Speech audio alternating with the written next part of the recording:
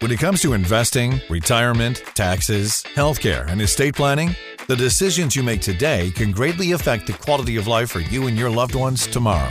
What you need is straight and unbiased information on the most important issues you'll face when planning for your retirement and financial future.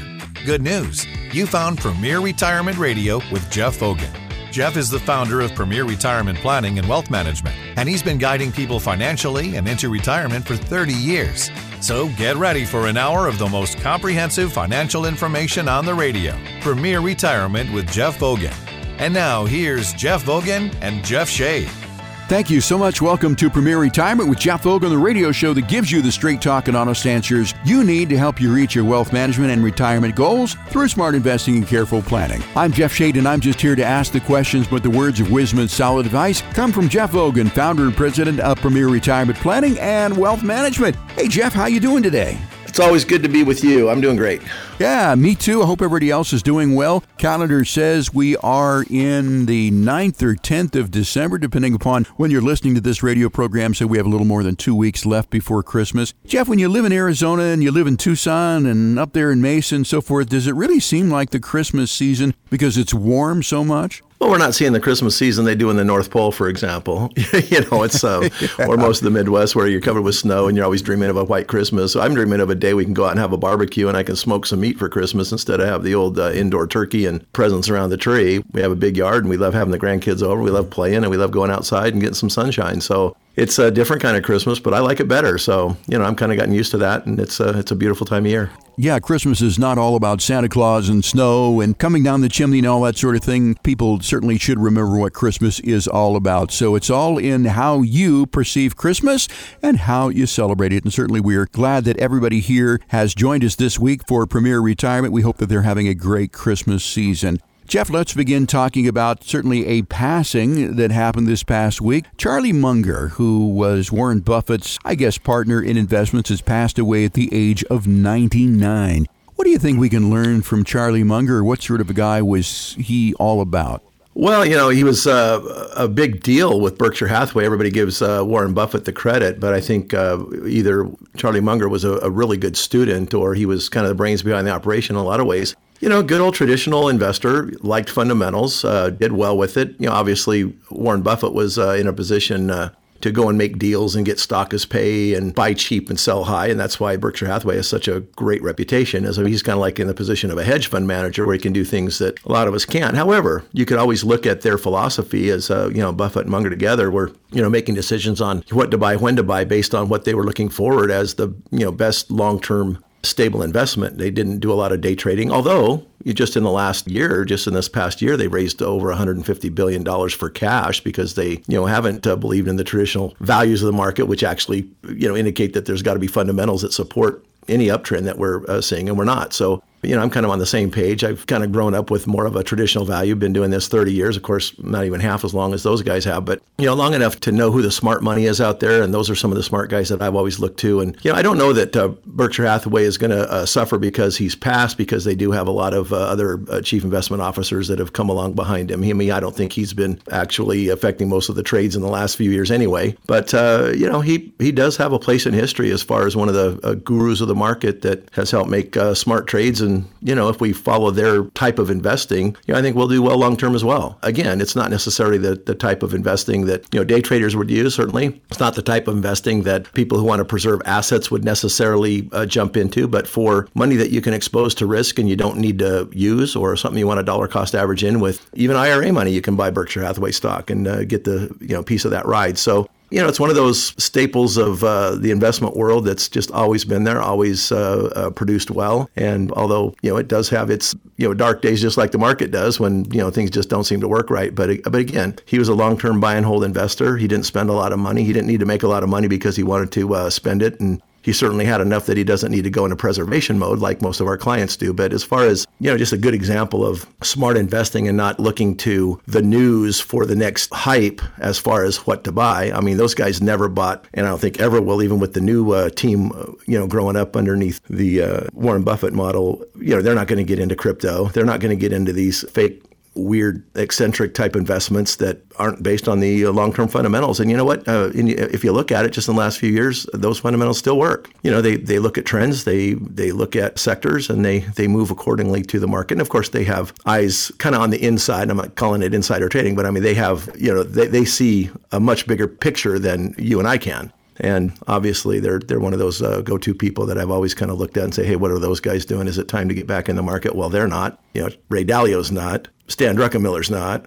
Some of these guys that, have always managed billions and consistently beat the market over time, and some on a year-to-year basis have never lost money. Those are the smart money that I try to look to. So, I'm sure he'll be missed. I never dialed in to see what Charlie Munger was thinking or whatever, but he always had input at the meetings. And, we know he was a big part of Berkshire Hathaway, and I'm sure he'll be missed. And Jeff, in reading about Charlie Munger, I understand that in college and the Army, he developed an important skill, which was card playing. And he used this in his approach to business. What he said is, what you have to do is you have to learn when to fold early when the odds are against you. And if you have a big edge, back it heavily because you don't get a big edge often.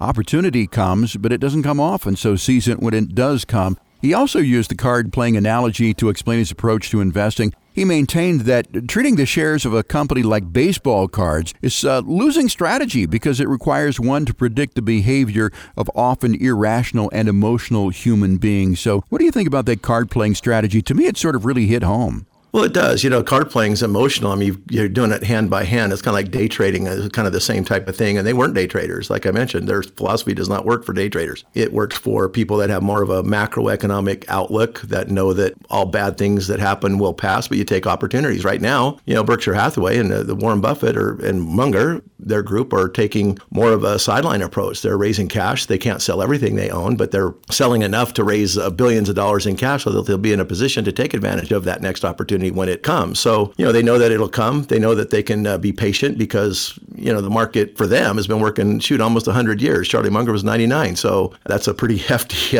pile of years that he got to play in the market and learn and hone that skill. And, card playing is probably not the only thing you learn from, but I think the philosophy is good. Is you can't let emotions or hype or what you see on the news one day to the next, which is typically propaganda by Wall Street anyway, to manipulate you into selling when they want to buy and manipulate you into buying when they want to sell you their stock at overvalued prices like they're doing right now. And we can see that just by the fact that institutions own far less stock, about a third less stock than the private investor does. Well, why does a private investor who don't have all the information have more stock than institutions who have all the information? And institutions, you can call Berkshire Hathaway, you can call Warren Buffett an institution. I mean, he's got that many billions under management, and we need to look at and put him in the same boat. But it's funny because they're selling, but they're still saying that the market's going to be up by the end of 2024, for example, or whatever, to just kind of get us in the idea that, we should just hold through whatever happens in the next couple of quarters. But, as I mentioned before, there's about 6 or 7 different charts and cycles that we're in that all end in recession, and we're just at the brink of that time frame when it all happens. So,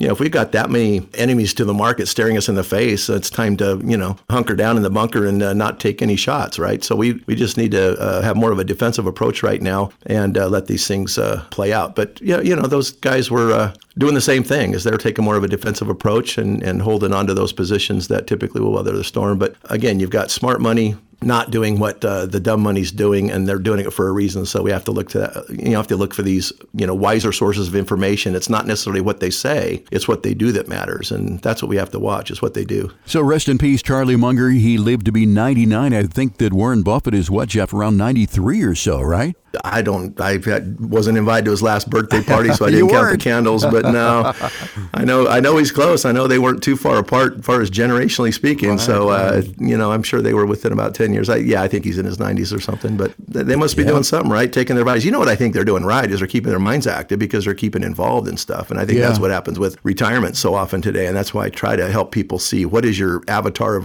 yourself as a retiree. Are you going to do something with it, or are you going to just relax, watch TV, garden, and die? But if you've got a nice estate, use it and keep your mind active. Keep doing something. Keep busy. It doesn't have to be in the job or profession you had before you retired, but you don't have to retire from life. You just have to retire from the, that steady paycheck, and then live on what you've saved and make it last and then be productive. And the longer you be productive, I think your body reacts accordingly and does what it needs to keep your body healthy so your mind can continue doing what it keeps trying to do. Good point, Jeff. And Charlie Munger and Warren Buffett, we could learn a lot from those. So I invite people to maybe research them a little bit because they really lived very, very good lives. One of the things that they had in common was that with all the money that they've got, they didn't buy big fancy cars and houses and so forth. They really just lived their lifestyle that was the sort of lifestyle that they were comfortable with. And I think that is something to really remember is live within your means. We're talking with Jeff Ogan of Premier Retirement Planning and Wealth Management here in Tucson and also up in Mesa. If you like our conversation and you'd like Jeff and you want to sit down with Jeff and talk to him about your individual situation, again, no cost, no obligation retirement roadmap is available for you. And to get yours, call 520-780-9059, 520-780-9059. You can do it today. Shelley will get back to you on Monday and set you up with a conversation with Jeff. Also in the news, inflation. Jeff, I understand that we're seeing some deflation now for the first time in 3 years, paving the way for the Fed's 2% inflation target. Now, I think inflation right now, as I recall, somewhere around 3.4%. Do you think that means Fed Chair Powell is not going to be raising rates again in December? And do you think there's a possibility of maybe reducing rates after the first of the year? I don't know. I think the idea, and I said this before, I said until we have deflation, the inflation isn't going to be under control because we've already had 20 or 30, if you compound it over the last couple of years, of actual inflation. And that still hurts earnings. It still hurts people's pocketbooks. It still hurts what the middle class and the lower middle class especially can buy with their limited assets. Rich people are still spending money and doing the things and kind of, keeping the economy going. And fortunately, over the last 10 years, we have a much more robust upper middle class and rich class where, people aren't bothered by a lot of this inflation. However, it does affect company earnings because there's still a big contingent of the population that can't buy the things that they used to buy. And deflation is going to be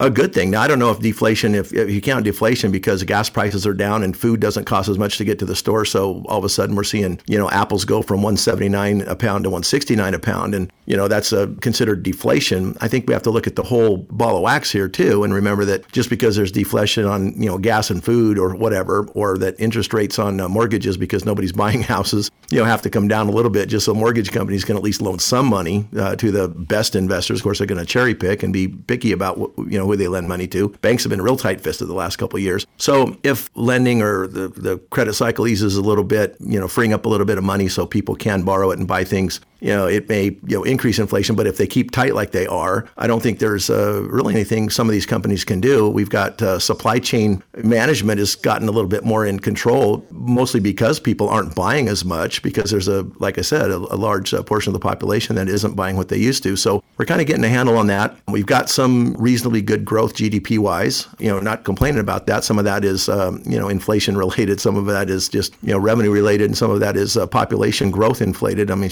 population's growing just if we look at the open borders. I mean, there's more economic growth just by that stuff coming in, or all the people that are coming to the country legally or illegally or however they're getting here, plus the birth rate. Obviously, that always increases GDP on a natural basis. But if we look at the real effects of the inflation and the monetary tightening that the Fed's been doing lately, I mean, their goal was to get it under control as quickly as they could. Typically, they overshoot. They may have. I think they're probably in a good place where we can wait and see. I think the market bounced in November because they assumed that, the Fed would, see that, they didn't cause too much grief and everything's going to go back to normal and we're going to have a soft landing or no landing at all and we're off and running again. So I think people had a little bit maybe over exuberance in the idea that the market could go through the roof. If you look at valuations, they're still overvalued. We're still seeing companies' earnings decrease, or we're seeing companies' stock. And I'll just give you one example, Salesforce. It's a client management system. And, they're part of the Dow. It's a big CRM data system for businesses. And, they're expensive. I looked into them and man, I mean, they charge a lot for their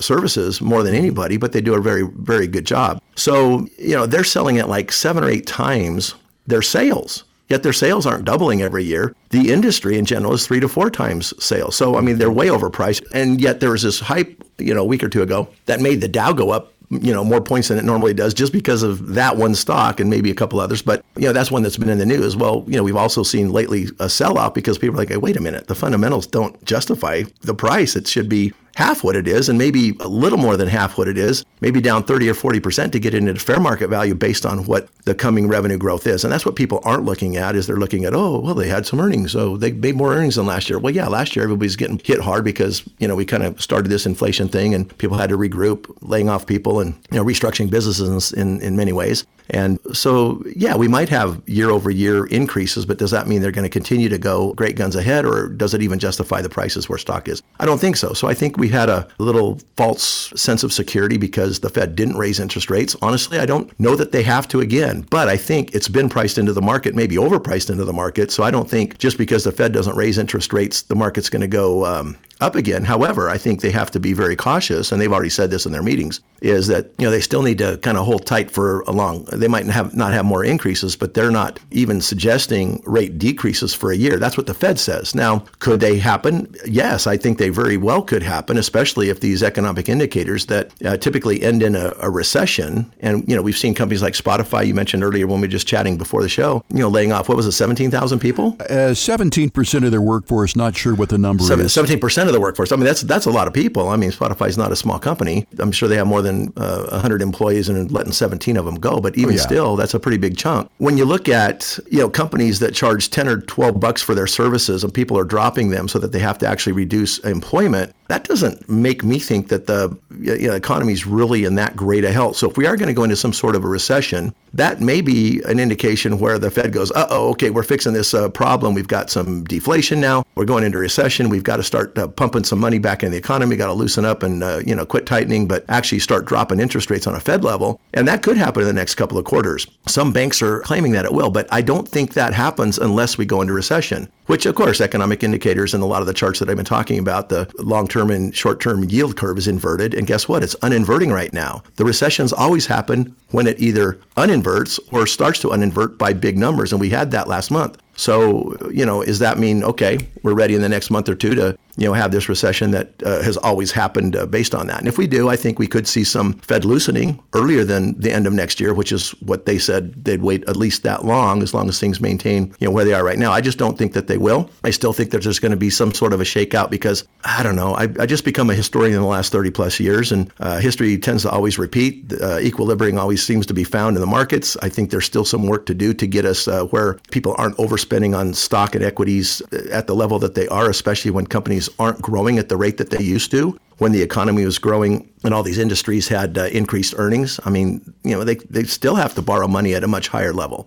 A lot of them are burning through all their cash. There's not a lot of extra cash laying around, so now they have to borrow to keep their companies afloat. And we're going to start seeing a year or so after these, inflation tightening measures that have gone into place happen. It typically takes a year or year and a half before we start seeing the effects of that happening. And we're starting to see one now. The deflation. Well, deflation is not necessarily a healthy economic indicator. It means that things are getting tight and things are slowing down. So we may see the cycle that I've been talking about and that a lot of other people have been talking about. The reason I'm talking about it is because smart people are talking about it. I'm believing that'll still happen. So again, if we have a recession or even a soft or hard landing, we're going to probably see some loosening. But here's the rub with that. Is you have loosening, you put more money in the economy and people bid things up again because there's more access to money. And, some of the companies have kind of tightened the supply chain to fix, even though it's fixed right now, kind of fix the supply and demand curve to where it's operating somewhat efficiently now for the first time in about 3 or 4 years. And then they loosen, and then there's all this pent up demand that comes out and says, oh, yay, we can borrow money at 3%. I want to finally build my house. Or, hey, I can finally buy a house. And,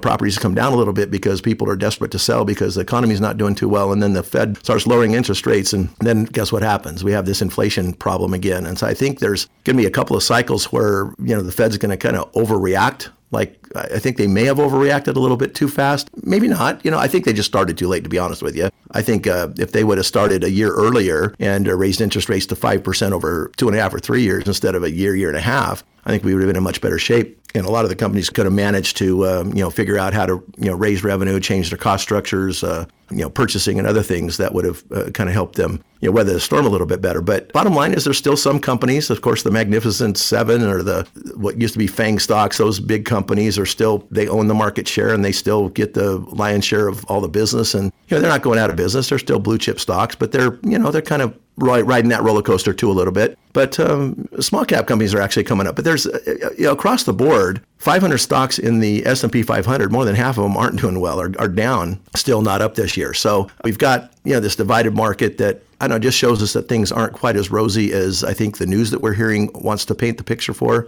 I think this deflation is kind of a good sign that this cycle is finally working itself out and doing what it's supposed to do.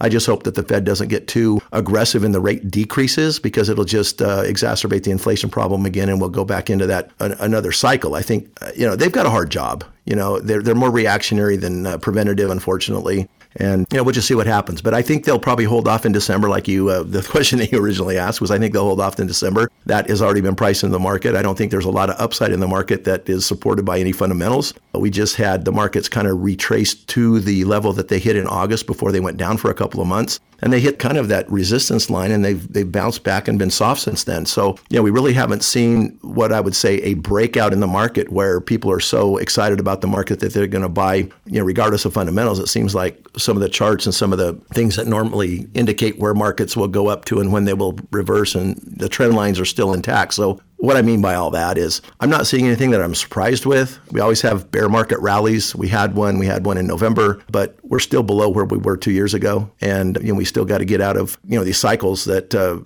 just haven't manifested themselves yet, based on all these interest rate hikes that do come back to affect the economy and company earnings in a negative way. So I still am in the side of caution. I mentioned earlier, so is Warren Buffett, Munger, and all those other guys. The smart money is still by and large on the sideline and betting on some sort of a decline in stocks over the next couple of quarters. And then probably the election cycle will take hold. And between that and the fact that the Fed might lower interest rates sometime next year, will probably look like we have a reasonably healthy market going into the election, like we always do, because it's just kind of a cycle that happens. And we might have some better buying opportunities next year. But I don't think we should be too excited about the fact that the Fed's not raising interest rates anymore. I think they stopped at a good time. And I think they'll probably hold out at least for a little while until there's something bad happens that forces their hand and makes them have to lower the interest rates. And mortgage interest rates have come down, too. I mean, they were north of 8% at one time. Now they're about in the middle, I think around 7.5%, and heading down from there. And I think you said Taylor, your son Taylor, is in that business, right? Well, he's actually managing portfolios of real estate. So, I mean, he does get money from institutions at a much lower rate than that to invest in properties. But they're not buying right now. They're actually trying to raise rents to keep their market caps up, to keep up with the inflation and keep up with the current interest rates, and having a hard time doing that. I mean, when you have portfolios, we're talking billion dollar portfolios, and he's a CPA and he does some financial management and portfolio analysis and things like that. And they've got money from big companies like LaSalle and I think it's BlackRock or one of those big ones, but they're having to raise rent rates, and they've got a huge problem with vacancies because people can't afford the rents because of inflation. So they've got kind of this balancing act that they're going through right now. And if interest rates don't come down to make these companies that loan them money to buy portfolios of homes for them, and by the way, the institutions want to own every residential property on the planet, if not the U.S. So that's their goal. They're trying to buy them up. They're willing to overpay, because if they can control the housing market, man, they're kings, right? And that's like in the old kingdoms, there was a king and they had all the property. And if you were lucky, you could live on it or be a servant and earn your way. But I mean, I don't know if that's really how far they want to take it, but it's kind of the same philosophy. I hope it doesn't happen. I think my son's a little bit, when he finally figured out what product he's serving, and that is, or the process or the value system that he's serving, he's not really comfortable with it. He'll probably be joining my firm pretty soon. I've always kind of waited till he got that real world experience and come in full time. He dabbles in it now, but he might be full time when they finally get done with his portfolio building and sell off and they can take their profits and run. He's got a nice little equity stake in there. But bottom line is, they're not seeing interest rates even close to the level where they can operate and borrow money and buy. They're trying to manipulate, rents and things for the portfolios that they own in order to create profits. And it's backfiring on them because the vacancy rate keeps going up when people's leases expire. So if interest rates don't come down, those portfolio managers are going to struggle. They're not going to get out of their, investments like they thought they would. And they're certainly not keeping up with the demands of what the higher interest rate climate requires. So, it's an interesting market that we're in. I do think we have to have some sort of a reset, and I think it'll hit housing as well as the market. It'll hit people's pocketbooks than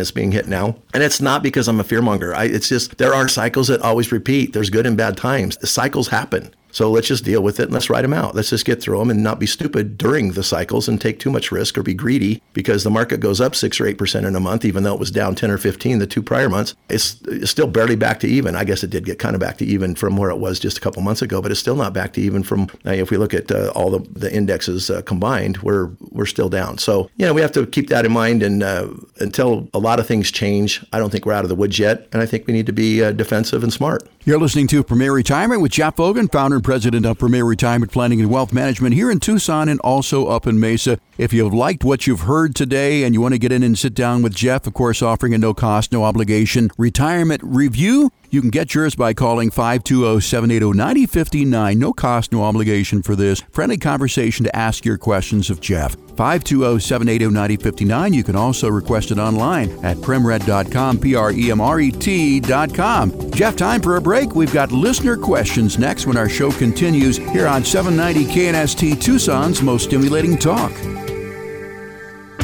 You can't start a trip you've never taken without a plan, and you can't start your retirement journey without a comprehensive plan to get there safely.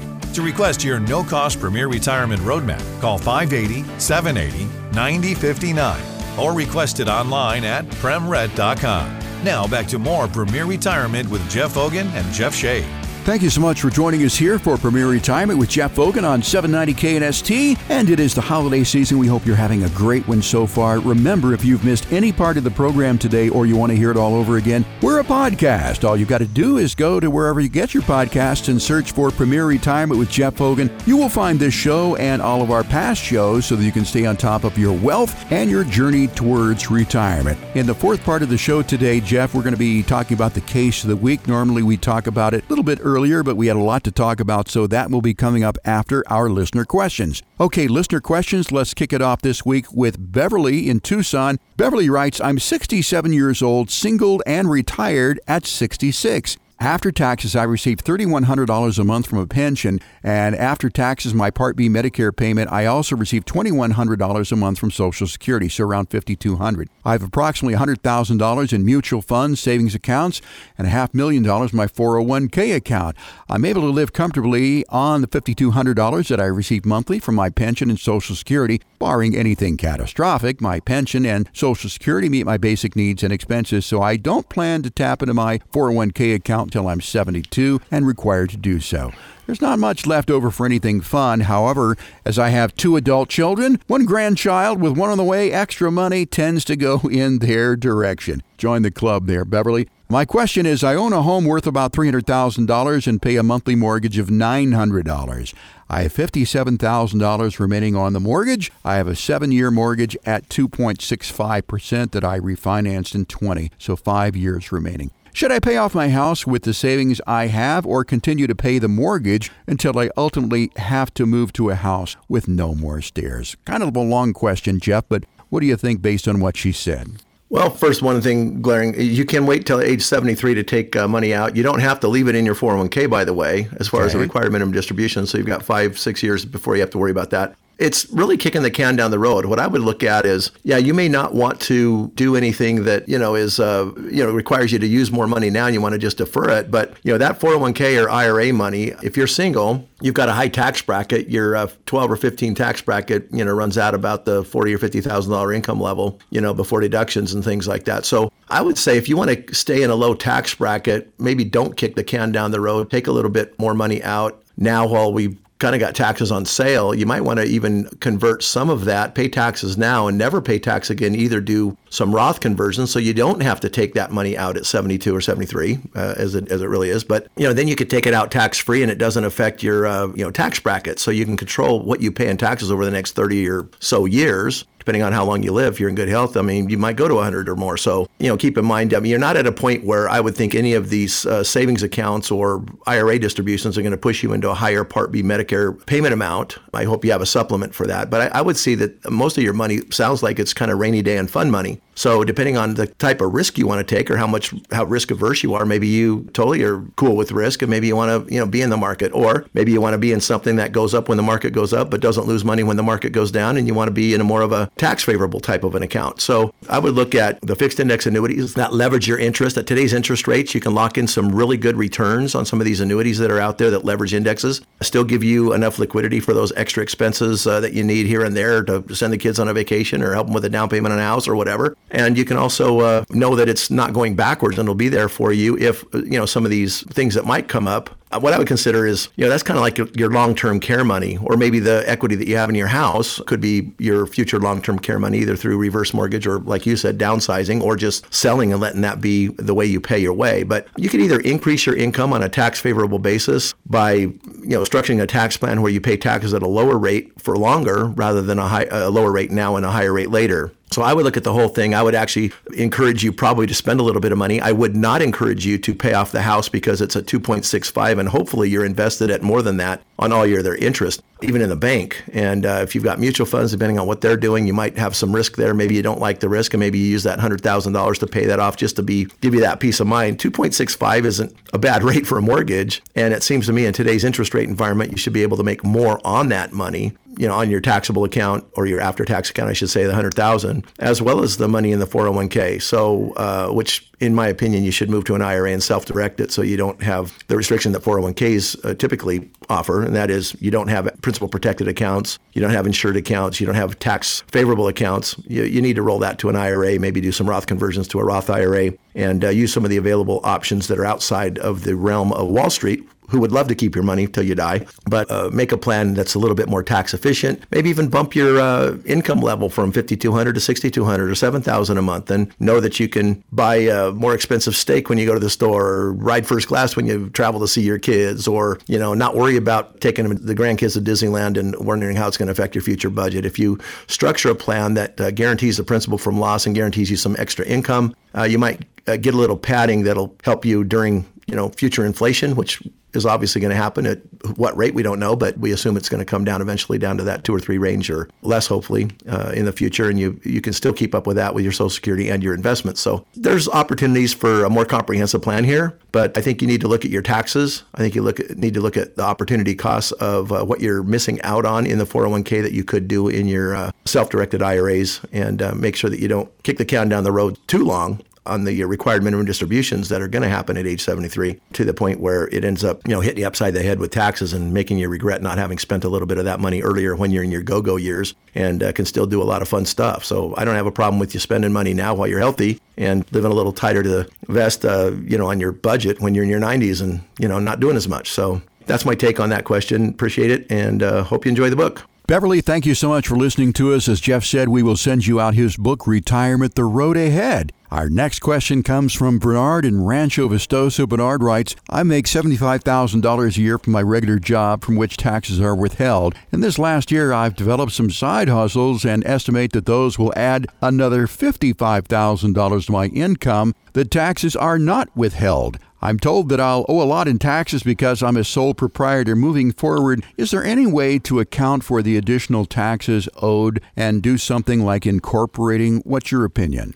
Well, incorporating, I use corporations and LLCs to structure tax favorable situations any way I can. Now, some of the things that you can do in corporations is typically they have higher audit flag levels, so you can get away with some income. I don't think you're at that point where you have to worry about it. But there are certain things that you can deduct from a corporation that really don't look good on a Schedule C or a self-employed taxable situation where you're either getting 1099 income or that side hustle cash. Now, if there's some under the table cash, you're still supposed to declare that, obviously, and whether you do or don't, that's up to you and the IRS and whatever happens there. But if this is some side hustles where companies are 1099ing you commissions and things like that, that's going to be reported to the IRS, so you have to adjust for that. Now, if you pay quarterly taxes, and let's say based on your income, you are hitting that 22 bracket right now, 25 later when the Trump tax cuts go away, depending on how much longer you're going to work. But that $55,000, a fourth of that, or you're going to be looking at probably $12,000 or $13,000 in federal taxes. And the other thing is on that money, you have to pay Social Security tax on it from both sides. So you've got to pay, your half and the employer's half, which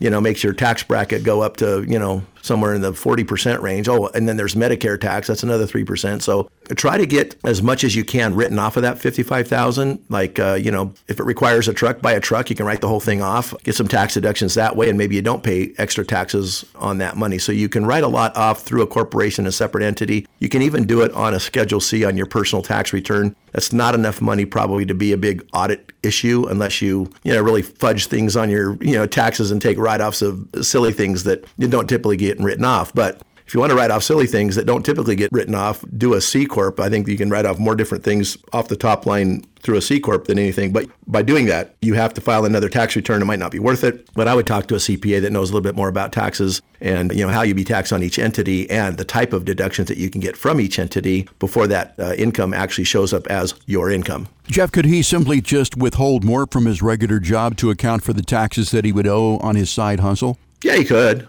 Honestly, I don't withhold taxes. I don't pay quarterlies. I mean, I'm guilty because I'm okay paying the penalty because the penalty isn't as much as I make on that money. Okay. So it's not illegal to withhold taxes. You just have to play by the rules of if you don't, and that is, taxes and penalties. So it's kind of up to you. If this side hustle money, if paying $12,000 or $15,000 in taxes during the year and you only net 40, but you could actually invest that extra $15,000 in another gig and increase your income to 60 or 70, that would be a better investment than the $1,000 that the IRS is going to charge you for additional interest because you didn't withhold your taxes on a quarterly or regular basis during the year. So those are choices that you can make. Again, I let the math dictate my decisions. If I'm not making any money on my investments, I'm going to pay the IRS early. If I'm making more money on the investments and the IRS is going to charge me to, keep my money till it's actually due next year, then I'm going to do that. But again, that's my take. Some people aren't comfortable with that. I'm very comfortable with that. I just think I can do more with my money than the IRS does. So, Bernard, I think you should certainly consult your CPA, make the best decision you can. And we appreciate you listening to us there in Rancho Vistoso. And of course, we're going to be sending you out Jeff's book, Retirement: The Road Ahead. Next question is Charles listening to us in Oro Valley. And Charles writes, I'm 64 and have been retired for 2 years.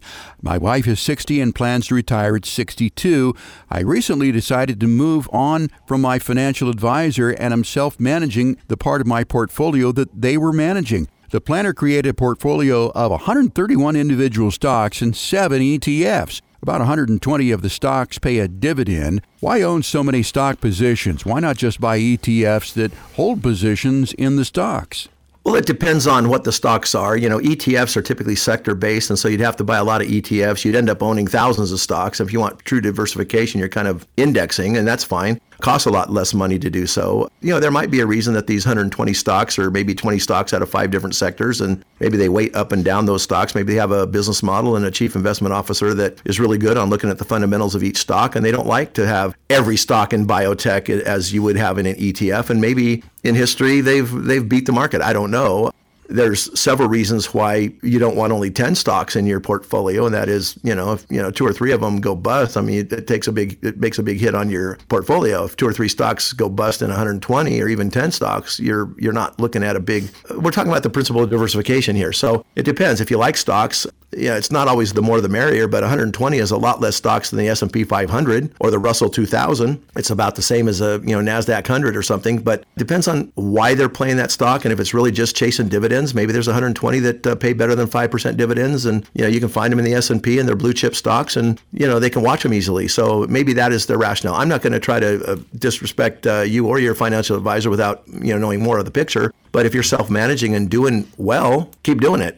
Sometimes advisors have what's called cookie cutter plans where they just pick the biggest 120 stocks in the S&P 500 and you have the individual stocks and, more of a blue chip, big cap, large cap, mid cap at the worst case type of a portfolio. Well, that's not necessarily diversification either if you don't have some small caps, emerging markets, and some of those things that, could also enhance a portfolio over time. So again, it depends on what your time horizon is. Looks like you're ready to retire right now. Honestly, if you want the same type of an ETF managed type portfolio, the principal protected accounts that we use that are insured and secured are leveraging those indexes which mirror what the ETFs do. And they can leverage them 1 or 2 or sometimes 3 to 1 as far as what the ETF does. So like if an ETF makes 5% on average, but it's got really low risk because it's really well diversified, some of these insurance companies are able to take interest that they make on your money, leverage it with options, and actually get you 2 or 3 times what that ETF or that sector of the market might get. And what they do is they rotate between the different sectors of the market depending on how the markets act. In the last couple of years, there's only been one sector that's even done well, and that's only, energy for a minute here and there, and then the stock market for a minute here and there. But if you look at all the different sectors, you could diversify into a bunch of ETFs and do worse than, picking 120 stocks possibly. So again, you look at the whole picture. We have different plans. The ETF market, when you play indexes, we like doing them in index annuities or LERPs. And then, when it comes to the managed part of the money, the part that we have at risk, we will rotate, in a similar fashion, either to ETFs or, in some cases, pick stocks. There's some stocks that are in sectors that are very undervalued that have price earnings ratios of 10 when their peers have price earnings ratios of between 25 and 40. And these companies are growing just as fast. They're kind of overlooked, or maybe they're not bought by institutions, or there was maybe something that happened that made them nervous. They sold off a big portion. They haven't bought them back yet. But there's opportunities that you might want to get what I would call fair priced or underpriced value stocks that still could be blue chips that you might want to wait a little higher on. There's some that have really low price earnings ratios and really high dividends too. And, you can look at, building a portfolio of maybe top 20 stocks and a couple of ETFs to back it rather than 120 stocks and 7 ETFs. It sounds to me like you've just got a lot of stuff, and it'll probably track the market and be correlated pretty close to what the market does. So if that's what they're trying to accomplish, they probably did that for a fee. You could do that yourself without a fee, or you could diversify into different areas of investment vehicles that might help you as well. Charles, thanks for listening to us in Oro Valley. And of course, we'll send you out Jeff's book, Retirement: The Road Ahead. If you got a question you'd like us to answer on the air, you can get it to us by going to the website, premret.com, premret.com, and sending it to us from there. And of course, we will send you out Jeff's book, Retirement: The Road Ahead, if we use it on the air. Or if you just want that book, you don't have to send in a question. You can simply go there and request it at premret.com, or you can give us a call, 520-780-9059, and say, hey, Shelley, send me out Jeff's book. I want to read that thing. And while you're at it, request your no-cost, no obligation, no judgment financial review with Jeff there at Premier Retirement. Great opportunity for you to sit down, sort of a community service that Jeff is offering. No cost, no obligation. He's there to answer your retirement questions to put you on a path towards a prosperous retirement. Once again, that number to call to get in and sit down with Jeff, 520-780-9059. Now, we've got about 3 weekends left till the end of the year. Why not do it this weekend to set yourself up so at the beginning of the year, you're on the right path?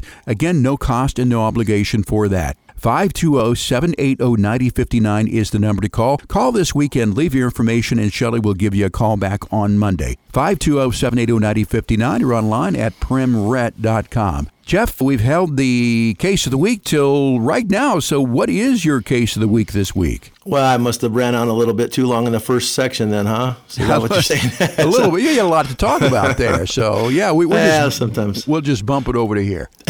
Right on.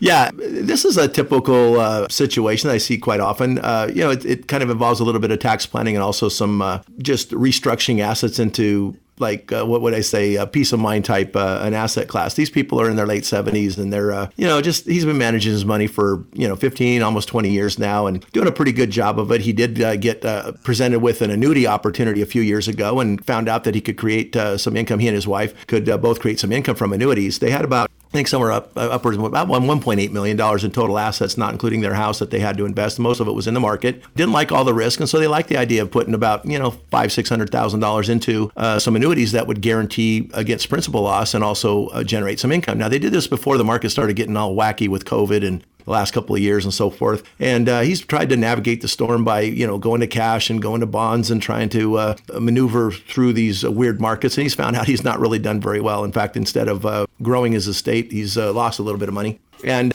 says, you know what, I'm just tired. I just want to have peace of mind and sleep. I've got about $600,000 or $700,000 in after-tax money that I get dividends on. The dividends and profits, even when you're losing money, the dividends still are taxable, even if the stocks go down. So he had about $28,000 or $30,000 in taxes from that. He has income from Social Security of about 60 between them. And then these annuities that they turned on for income, there's another 40, almost 50. So there's about 110,000 there. And then they take profits, the dividends and profits off of their brokerage accounts, a little bit of money in the bank that they're making. So they're living about 130, 140, and sometimes they have to tap some interest. They do have some Roth IRAs as well. So this is kind of how the structure is. They've got about 300 in managed accounts in regular IRAs. They've got approximately $300 in Roth IRA. So it's about split pretty much even, about $600 there, and another $600,000 between, brokerage managed accounts, and then $100,000 in savings. So roughly lined out. So, not really that diversified because everything's either in the market or in these annuities. They like the idea of annuities. I said, you're paying tax on the entire amount of profits. I says, what about putting those Roth IRAs into something that would continue to grow tax-free, that you could always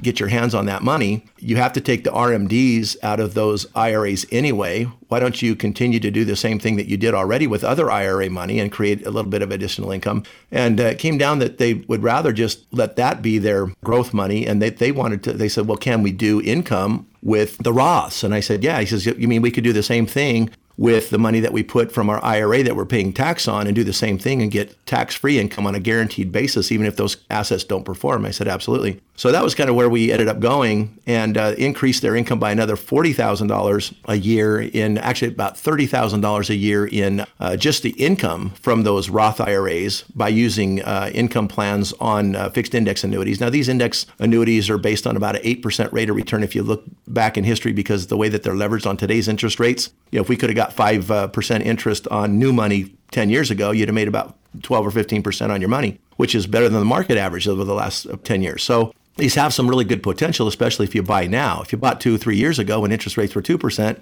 you'd still look back and say, oh, well, I have a potential of making 6 or 7. So, they're coming in with some pretty reasonable expectations. It's promising that their principal would be able to be maintained and they'd continue to get that tax-free income to boost their income and not push them into another high tax bracket. Now, what about this brokerage assets that's spitting off about $30,000 in taxable income? And that's if they don't sell stock at a profit and have extra capital gain stocks. They're typically just using some of the, maybe some ETF money or what the mutual funds are spinning off as trading profits, and then they're using their dividends. What if we put of that 600, maybe 400,000 or 500,000 in what's called a single premium immediate annuity? That and we decide on the number $400,000, and that would generate roughly $30,000 a year for the next 20 years. So at today's interest rates, you can get almost $600,000 back off of a $400,000 investment, for the rest of their lives, and that is a way to minimize taxes. What am I saying by that? So that $30,000 they were paying tax on, all of their money, instead of paying taxes on that, what they're doing is they're only paying tax on the exact proportion of those 20 years of payment. So they're going to pay tax on $8,000 of the 30. So we increased them with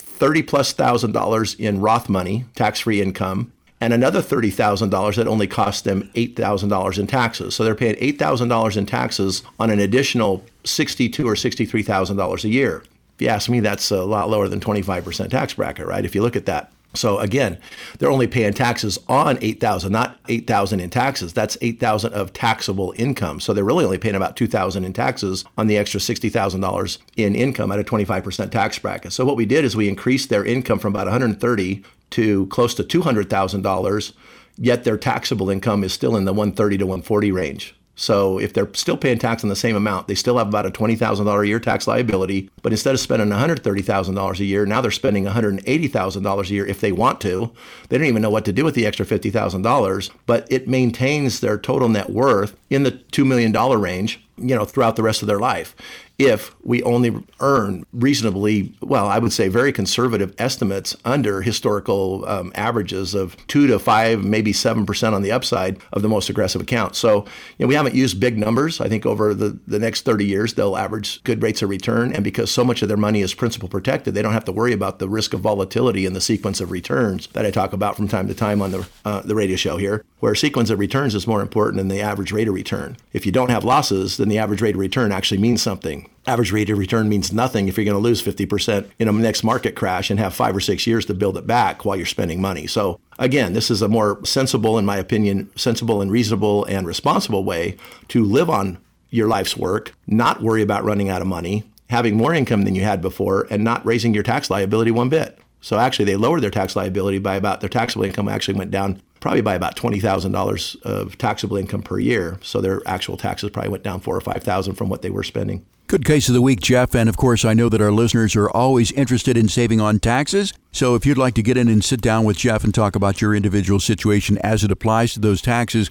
again, that number 520-780-9059, 520-780-9059. Request your no-cost, your no-obligation financial review. Not going to cost you a dime, and we do have a number of appointments that are available to us till the end of the year. Once again, 520-780-9059. Call it this weekend, leave your information, and leave a good telephone number, and Shelley will give you a call back on Monday. If you're just joining us, this is Premier Retirement with Jeff Hogan, founder and president of Premier Retirement Planning and Wealth Management, and all I can say is that you have missed a very, very robust show today. Remember, we're on the air every Saturday at 7 a.m., 9 a.m., and 1 p.m. here on 790 KNST, and also on Sunday at 11 a.m., and if those are not convenient for you, once again, we are also a podcast. Go to wherever you get your podcast, search for Premier Retirement with Jeff Hogan. You'll find this show and all of our past shows so you can stay on top of your wealth and your journey towards retirement. Well, Jeff, we're out of time for this week. I want to thank you for your time, but as I do every week, I want to thank the fine people here in the greater Tucson area for joining us.